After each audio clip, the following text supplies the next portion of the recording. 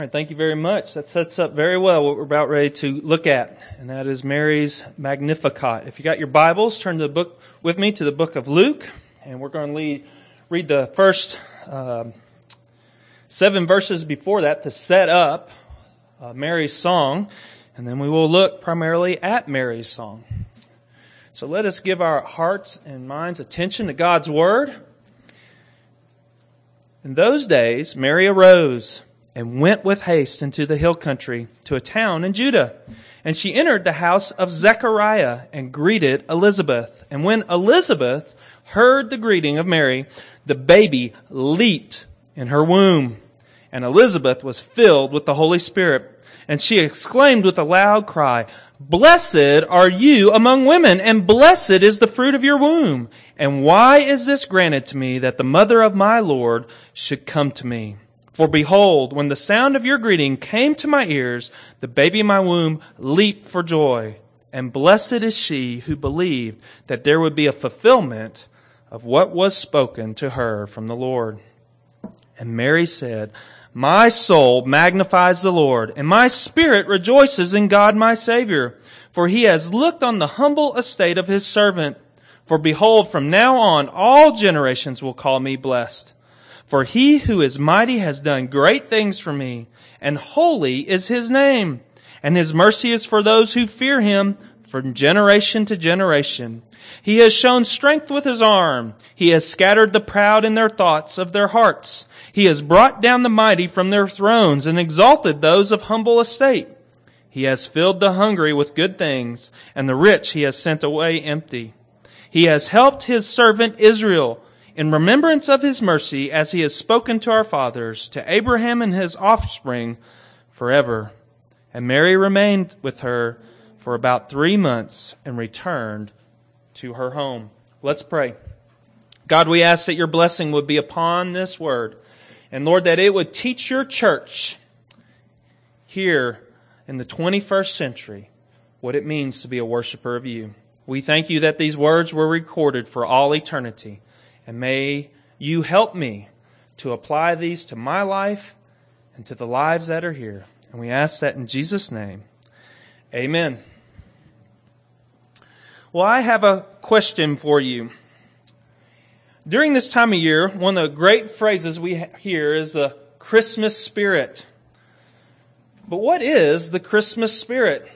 And what does that truly mean to say that person has the Christmas spirit? Is it perhaps that giving spirit of Ebenezer Scrooge when he went around and gave toys to all the kids after his life was changed? Or is it the amount of booze that were bought over the season? In 1997, Americans spent $75 million over Christmas for the spirit that was in the bottle. Or is it the spending? As you know, many retailers make it or break it based on how they do during the month of December. A couple years ago, I spoke to a retailer that was nearly in tears because he had lost over 500 pounds of his product in an accident that they had made. For others, the Christmas spirit can also be a sense of profound depression. One poet put it this way: "Christmas is a bitter day for mothers who are poor. The wistful eyes of children are daggers to endure. Though shops are crammed with playthings enough for everyone, if a mother's purse is empty, there might as well be none." For most Americans, Christmas is the season of giving presents. Just recently, a friend of ours shared when they had their boy's haircut, the barber said, "Christmas is for kids." And it's that whole idea of the spirit of giving. But the question still remains, what is the real meaning of Christmas?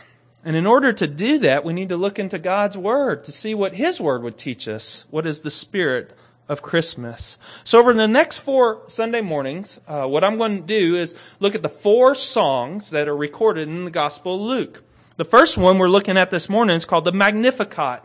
It's the Latin word for Mary's first words in her song, and we'll get to that in a minute. The second is the Benedictus, and that's by Zacharias, who speaks of the birth of his son and the naming of him.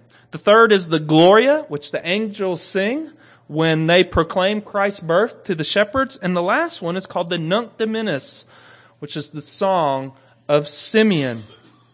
And all these songs, or actually they're more like hymns or psalms, that's a better title, are hymns of praise, and they're filled with joy and wonder and adoration and praise in what God has done, what God is doing, and what He will do. And I believe as we look at these songs, these hymns, over the next 4 Sundays, it will help us and sort of sharpen us to what is the spirit God is looking for us to have as worshipers of Him. Because songs are an outward display of an inner characteristic of a person's heart of worship. And so I would appreciate your prayers that I would be able to speak accurately and teach myself as well as teach you on God's desire of what He wants to produce in us. Well, let's look at Mary's song. And her song begins to brew when she meets this guy, this angel named Gabriel. And if you remember their initial meeting, Gabriel says, "Greetings, favored one." It's the Greek word theotokos. And twice the angel says this to Mary, "Greetings, favored one." Now, one translation can mean this is a person full of grace. The favored one is full of God's blessing. And that is part of themselves, that they possess this. But I don't think that's quite right, because that's how the Catholic Church interprets it, that Mary is one full of grace. If you look later, the angel says, to give us understanding, that the Lord is with you. You see, Mary is not the favored one because of things she has done to produce favor. She is the favored one because God has chosen her and set aside His blessing upon her life. He has chosen her out of His sovereignty, that this would be the mother of the Christ child. And Mary is told that a miracle will happen. And that miracle is that a virgin will bear a child. Now, if you remember the story, when Mary heard this news troubled her. She asked the simple question, how can this be? How can this be that a virgin would have a child? And why would God have regard to me, she says, a meager common girl? She probably did not remember the passage from Isaiah when He said, "For thus says the high and lofty one who inhabits eternity, whose name is holy.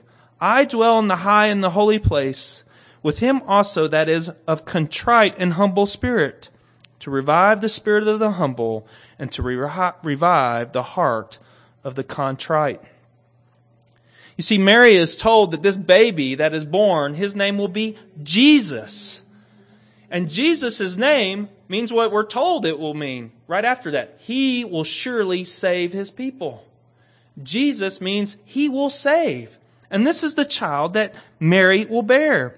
And just like the angel's message to Joseph, Mary receives almost the identical message, that this child, salvation will come only through Him, and that He is the Son of the Most High God in flesh. He is also the fulfillment of the Davidic covenant. He is the long-awaited Messiah, and that His rule will not be temporary, but it will be forevermore. So how does Mary see herself? Well, let's answer that question by looking first at Elizabeth. Elizabeth sees Mary come into her home, and immediately Elizabeth says, "Blessed among women are you." The word conveys the idea of well spoken of or acted upon. You see, Elizabeth understands that all generations will speak well of Mary due to what God is doing through her. She sees that something is working in Elizabeth that is special. And this, I would say, is the first characteristic of the spirit of Christmas. It is one who realizes they are blessed. It is one who recognizes that all that's going on in their life, God is doing something special. They've been given grace, and that grace is transformative in that person's life. And Mary responds to this blessing by believing that the words of what the Lord has said will be accomplished. So she realizes she's blessed, but in that blessing, she believes in it. Now let's think about that. She was just told that she will be with child, absent of a man, and that child will be the Son of God. That is not an easy thing to believe in. I mean, think of it. That is quite difficult. How can that be? Mary just asked the question, how can that be? But what Elizabeth says is once she hears the angel's testimony, Mary believes. She gives her heart fully to God and says, I trust in you. And not only is this Christmas spirit one who realizes they've been blessed, but they also realize in faith in believing God and His promises. They act on it. They trust in it. No matter how outlandish it might be, such as a virgin having a child, a person who has the Christmas spirit, the spirit of worship, believes in the promises of God. A question to ask ourselves possibly today is, how is your faith in God and His promises? Do you trust in them? Do you hope in them? Do you cling to them? I think Mary sets before us this young little girl, probably a teenager, and says, I believe. And she clings to them tightly. And Elizabeth says, you are blessed because you have believed in them. You have hope in them. You see, primary to the Christmas spirit, a worshiper of Christ is the spirit of belief, of faith. Because without faith, the writer of Hebrews says, it is impossible to please God. If you and I are to give God the best of our praise, then we must believe Him in who He is and what He has said He is going to do. We cannot do anything. We cannot give Him any praise if we do not believe in those promises and who He is and that He is the Savior of the world. If we do not believe in those promises, if we do not believe in Christ, then what is our praise? It is hollow at best. It is lacking. A worshiper must have faith. And Mary's example of praise is recorded in Scripture because she is full of faith in God and has no confidence in her flesh. Her song that we are about to read or look at is filled with overflowing trust in the promises of God. Well, so in light of these blessings, in light of these promises, what does Mary say? She begins with these words, my soul exalts in the Lord, and my spirit has rejoiced in God my Savior. Other translations say, my soul magnifies the Lord. And that is where we get the name, the Latin name for this passage, the Magnificat. It's the Latin word for my soul magnifies. Now, as I was preparing for this, a number of pastors commentated that Mary must have been one of the first Presbyterians. Because what does our catechism teach us? Our chief end is to what? Glorify God and enjoy Him forever. And right from the beginning, Mary says, my soul magnifies God. I glory in Him. Notice she is nowhere a part of this. It's all about God and who He is and what He has done. And all she wants to do is give Him praise. The next word talks about how she rejoices in God my Savior. And the idea of rejoicing there is the idea of skipping around, showing one's joy by leaping. You can almost see the little girl prancing around, giving joy to God our King. It's similar to the idea we saw at the end of Malachi. Remember that? When Malachi said, the Son of Righteousness appears on you and you will go out like calves leaping from the stalls. This is Mary. And she is excited about what God is doing. In 1999, I had the privilege to go to Alaska. I don't know if you've been to Alaska, but Alaska is quite a place. I got to go there for 10 days. And the way it happened was I had a buddy named Sam. And Sam called me up one day. I was in Louisville, Kentucky, working at a summer missions project. And he was in Louisville, and he said, hey, Doug, I got these tickets to go anywhere in the world with Delta. Do you want to come?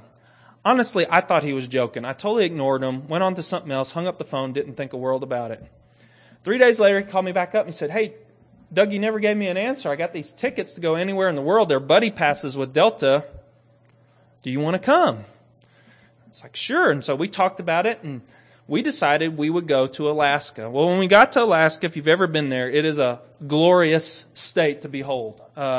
Its barrenness, its greenness in the summer, all the animals, it was fantastic. But the pinnacle of my trip was I got to do a thing called salmon fishing. And if you've ever been salmon fishing in Alaska, it is quite a sight. Where we went was at the a base of a creek flowing out into the bay. And what happens, it's where glacier water mixes with fresh stream water. And what they do is at low tide, all the fishermen make a circle and cast their hooks in at the mouth of this creek that's going inland. Because that's where the salmon would pool until the tide rose, and then they would go upstream. Well, we're sitting around there, and we're casting our lines in. And this was a season in my life where God was wanting to work on this thing called praise and adoration. You know, for us guys to say something like praise God or glory or hallelujah, that's kind of a little weird. That's what I was feeling as a 25, 26-year-old. People would view me as weird. And God was working on me to say, you know what? It isn't about everybody else. It's about your worship to me. And He wanted me to grow in this area. Well, I was giddy with anticipation. And cast after cast, people were dragging out salmon after salmon. And these weren't any small fish. They were quite large. And while I was fishing, in fact, all of a sudden I felt like someone took their fist and just hit me right in the back of my leg. And it was a salmon. And you couldn't see anything in the water. It scared me to death. And so all this is building. And I'm like, oh, Lord, please let me have one. You know, just all this stuff. Now, I know y'all never pray prayers like that. But I was praying that. And sure enough, I hooked a salmon. And I brought him in. And I just couldn't help it. I was just saying, praise God. Lord, thank you. Praise God. Now, I wonder what those people around me were thinking. What was happening in me was God was producing in me a worship of Him, because all the good events were completely of His control. He controlled that fish to grab that spoon, to get on that line and make sure he wouldn't come off, to eventually get into my net. And that 8-pound salmon was just a object of God's goodness to me. You know, I think one of the things that God wants us to produce in all of us is that we would become worshipers like Mary, that whenever we see the goodness of the Lord in our life, we cannot help but praise. And we cannot help but say, it is God who did this for me. Not that I got lucky. You know that old adage, well, you got lucky today. No, I got blessed today. Or you're fortunate. Well, we are fortunate. It's God's good grace. But I think what God wants in us is to give praise, to magnify Him, no matter who's around. Remember Jesus when He came in to Jerusalem? He said, even the rocks will cry out. That should be true of us, that no matter what's going on, we desire to give God praise for the goodness and the bounty in our lives. And I believe that's what Mary is teaching us here today. Notice too, this act of worship begins inside of Mary. It's a bubbling spring. Jesus said, from the innermost being shall flow rivers of living water. You see, true worship starts from within and goes without. In the Old Testament, the Lord beckoned Israel to rend their hearts, not their garments. That their worship must begin in here.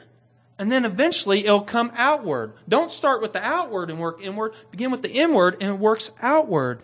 And worship is sincere and not fake. David said in Psalm 51 that he would desire truth in the inner being. But as worship is both internal and sincere, it does not stay there. It eventually must come out of us. And that is what Mary is teaching us when she says, my God is magnificent. My God is glorious. She cannot help but give Him praise. And it also begins in Mary because she has seeped her head in God's Word. You know, something I would encourage you to do after this sermon, maybe today or later this week, is look up all the cross-references in the Old Testament that Mary quotes from. One of the clearest ones that she quotes from is Hannah's prayer. Some of you may remember the story of Hannah. Hannah was a barren woman, and she desired to have a child, and she prayed and prayed and prayed, and still nothing happened. And finally she goes and sees Eli, beseeches the Lord, cries out with deep cryings, and her cry is heard. And Eli says, the priest says, God has heard your cry. Go at home with peace.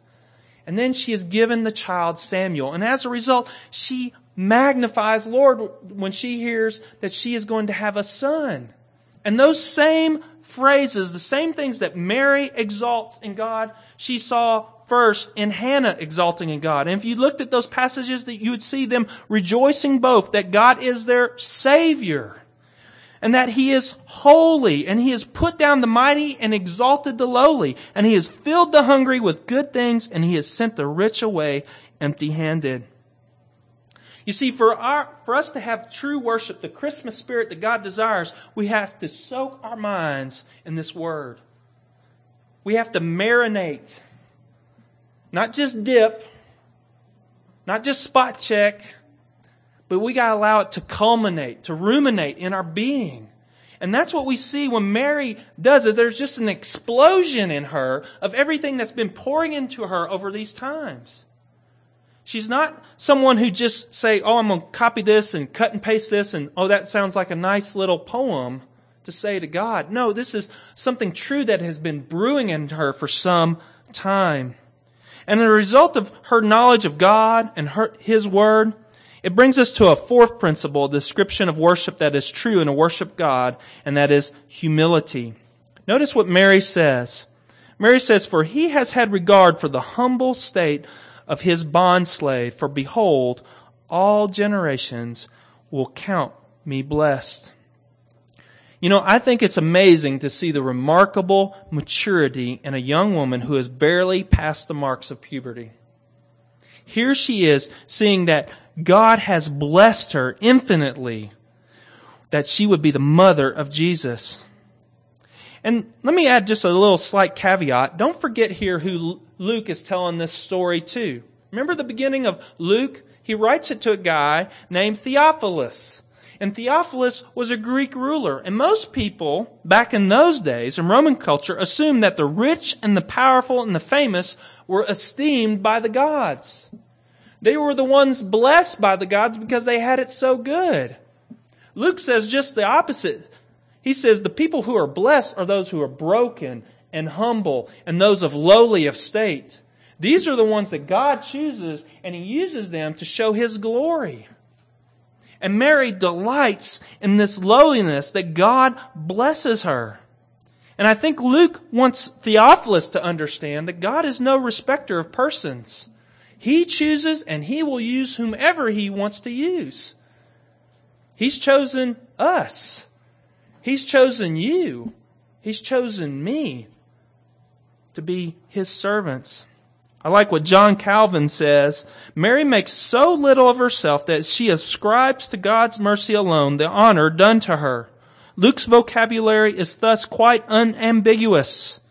Now this is a point worth stressing, since it reveals that God receives due praise only when we reserve nothing to ourselves. And then a little later he said, thus all our praise is a sham and falsehood until we see that we are nothing and until we freely and frankly admit that there is not a drop of goodness in us and that everything we have is from God. Mary in her song says, you know what this is? All this goodness? It's mercy.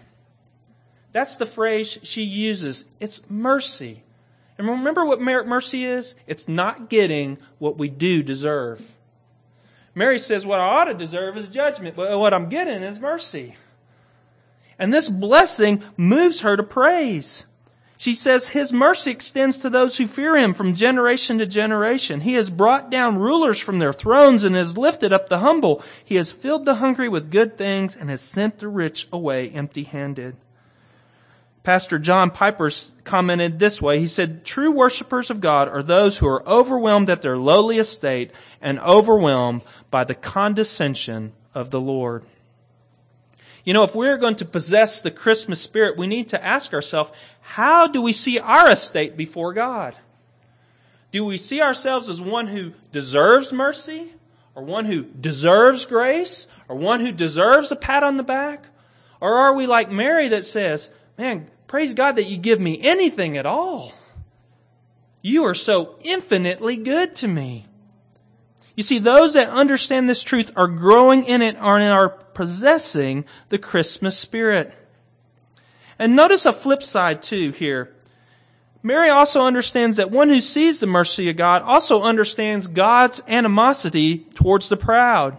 She said, He has scattered the proud and He has brought down rulers from their thrones. My dear friends, make no mistake, God is opposed to the proud. And as worshipers of Jesus, we need to examine ourselves in light of Mary's words. Are we esteeming ourselves over the majesty of God? In other words, do we see ourselves above others or that they're beneath us? Those are so easy to do. And then there's a flip side to this coin of pride. There's the pride of exalting ourselves, but then there's this other flip side of pride, the other side of the coin, and it's called self-pity. One of my favorite movies during the Christmas time is It's a Wonderful Life. And many of you have seen that movie. George in that movie battles with his frustration that he has not been able to achieve what he has desired his whole life. He wanted to go and see the world. Remember, George was going to lasso the moon and bring it down to his wife and do all those great and grandiose things, but instead he got to stay in his town of, something Falls. I forget the first name of it. Bedford Falls, thank you. And he has to run his savings and loan store of his father. And he drives this old rickety car. And how bad he has it. And he gets more and more frustrated till his uncle loses the money. In fact, it was stolen. And George is just growing and growing in more and more self-pity. It's the flip side of pride. It's not how good I am, but how bad I have it. You see where the focus is? It's on the person. It's on me. But like the movie, what George and what we need to see is how good we have it. And Mary doesn't focus on that. She is this poor girl that one day she's going to have the Savior of the world, but yeah, He's going to be born in a manger with a bunch of cows around that stink. She doesn't focus on that. She focuses on the goodness of God and that He's blessed her. You see, I believe God wants us to see that we are not to complain, but to give glory to Him.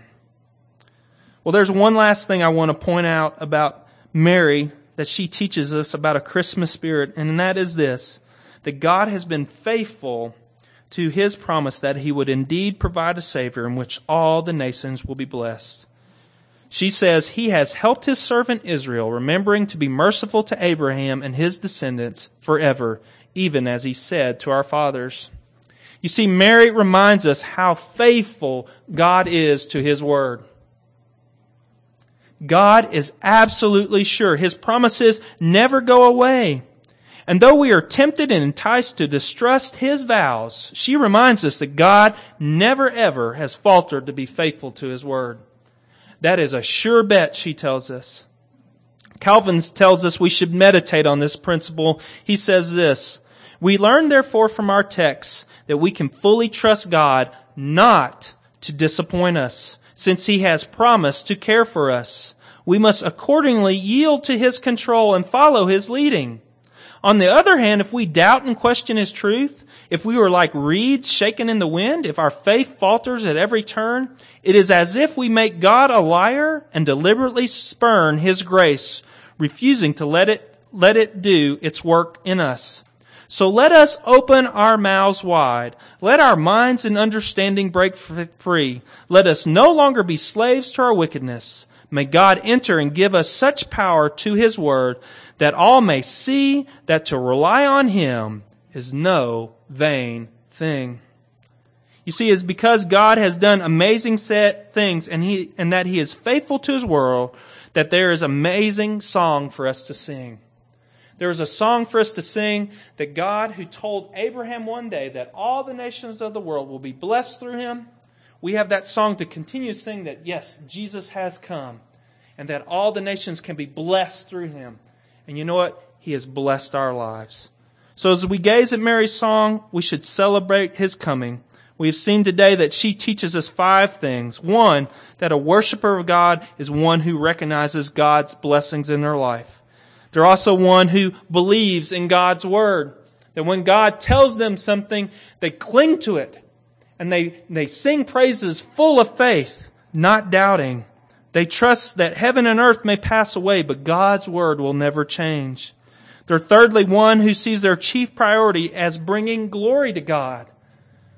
Other things may come after them and tempt them to think other ways, but a true worshiper of God is one whose chief priority is to bring Him glory. Fourthly, it is one who takes no glory in themselves. One who doesn't say, look how well I've done or how great I am, but their focus is on God. And then fifthly, Mary's song teaches us that worship of God longs for and remembers God's abundant faithfulness to His Word and to His promises. That is the Christmas spirit.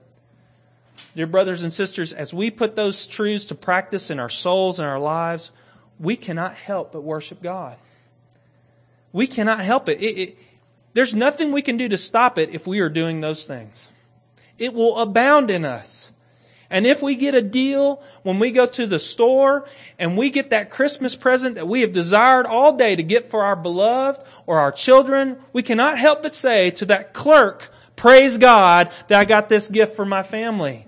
It is God who has blessed me with this ability. And so we give honor to Him during this Christmas time. Let's pray. Lord, you are indeed a glorious one who the angels sing and who wise men sought out, whose shepherd left their most valued possession to find. You are the Christ, the Messiah, the Savior of your church. Lord, help our hearts to magnify you as Mary did. Help us to love you above all else, and help us to be amazed at your mercy, how the holy God would humble Himself and take on flesh so that He might ransom us to the Father. May there be in us a new glow when we say Merry Christmas, because we know our Christmas is merry in Christ alone. And we ask that in Jesus' name. Amen.